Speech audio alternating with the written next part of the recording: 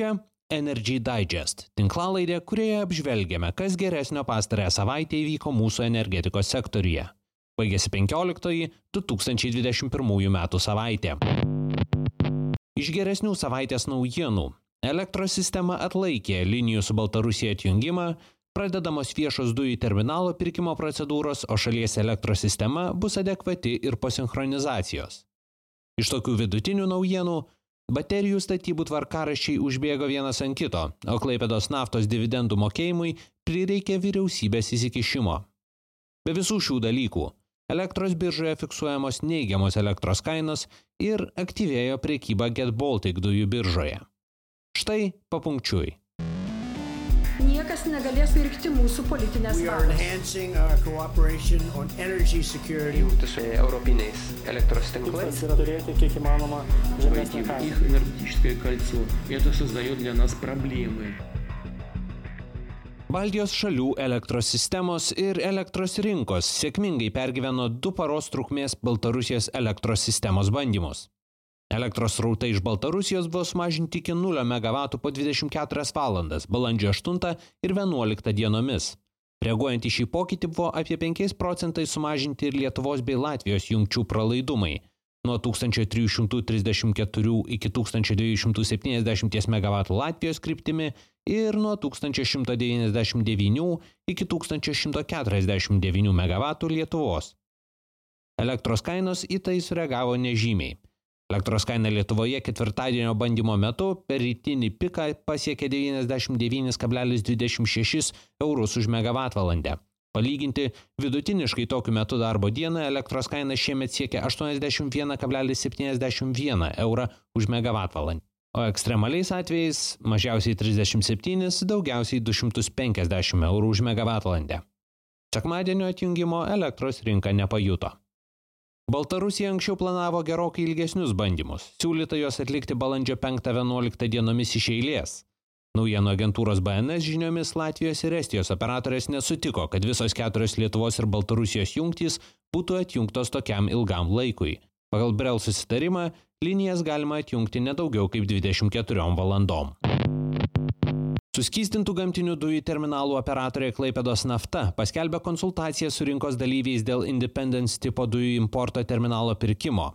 Jos metu tikimasi supažindinti rinkos dalyvius su būsimuoju pirkimu ir sulaukti pastabų pateiktiems pirkimo dokumentų projektams. Jie galės būti koreguojami iki paskelbiant pirkimo pradžią. Pagal 2018 priimtą įstatymą, Klaipėdos nafta privalo užtikrinti dujų terminalo veiklą bent iki 2044 metų.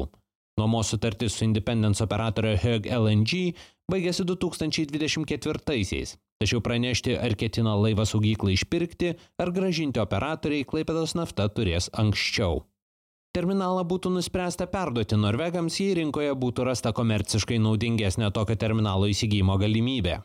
Konsultacija tęsis iki gegužės 3 dienos, po to atsižvelgiant į gautą informaciją bus priimtas sprendimas dėl tolesnių laivo įsigijimo proceso žingsnių. Pirkimas numatomas šių metų antroje pusėje. Lietuvos perdavimo sistemos operatorė Litgrid 1 MW galios ir 1 MW talpos pilotinį baterijos projektą atliks bendradarbiaudama su Siemens ir Fluence. Pastaroji pasiskelbė apie vystomą projektą. Fluence tai amerikiečių energetikos bendrovės AES ir Siemens bendra įmonė, vystanti kaupiklių technologijas ir baterijas valdančią programinę įrangą. Kaupikliai į Lietuvą turėtų būti atgabenti per kelias ateinančias savaitės. Pagal ES taisyklės, elektros perdavimo sistemos operatoriai negali valdyti komercinių baterijų sistemų. Šis bandomasis projektas turėjo būti skirtas be kitų dalykų išsiaiškinti ir tiksliai nustatyti techninės specifikacijas prie sistemos norintiems prisijungti komerciniams projektams. Tačiau pastaruoju metu paskubintas 200 MW galios projektas, kurį vysto jam sukurta valstybės valdoma bendrovė Energy Cells, regis užbėgo šiems bandymams už akių.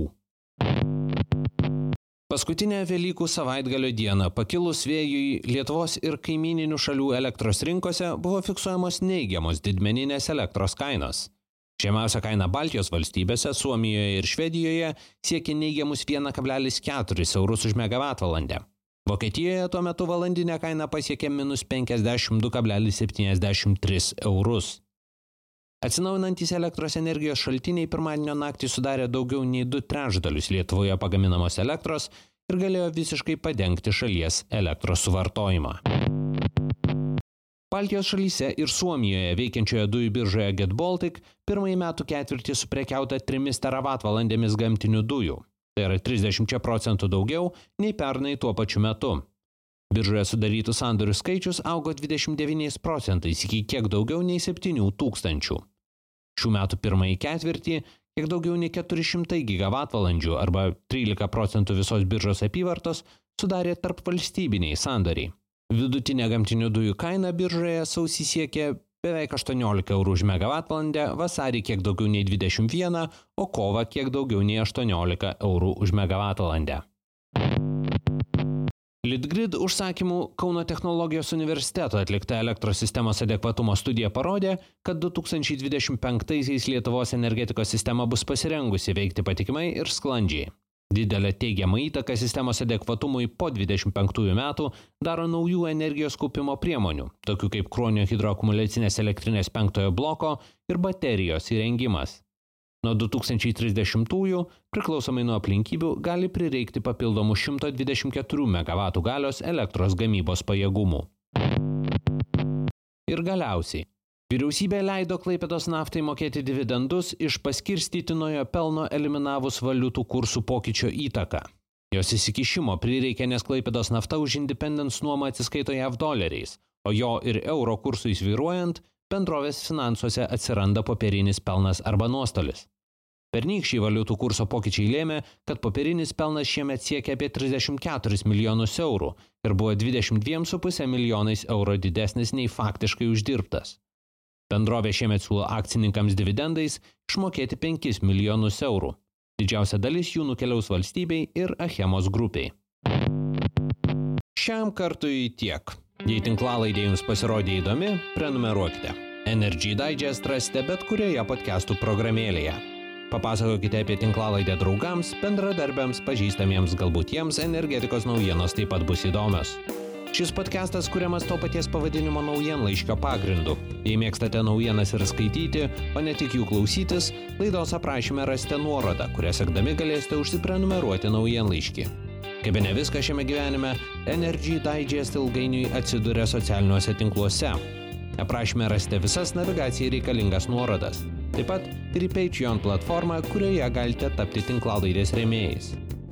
Ačiū, kad klausėtės. Su jumis buvau aš, Naglis Navak. Iki kitų kartų.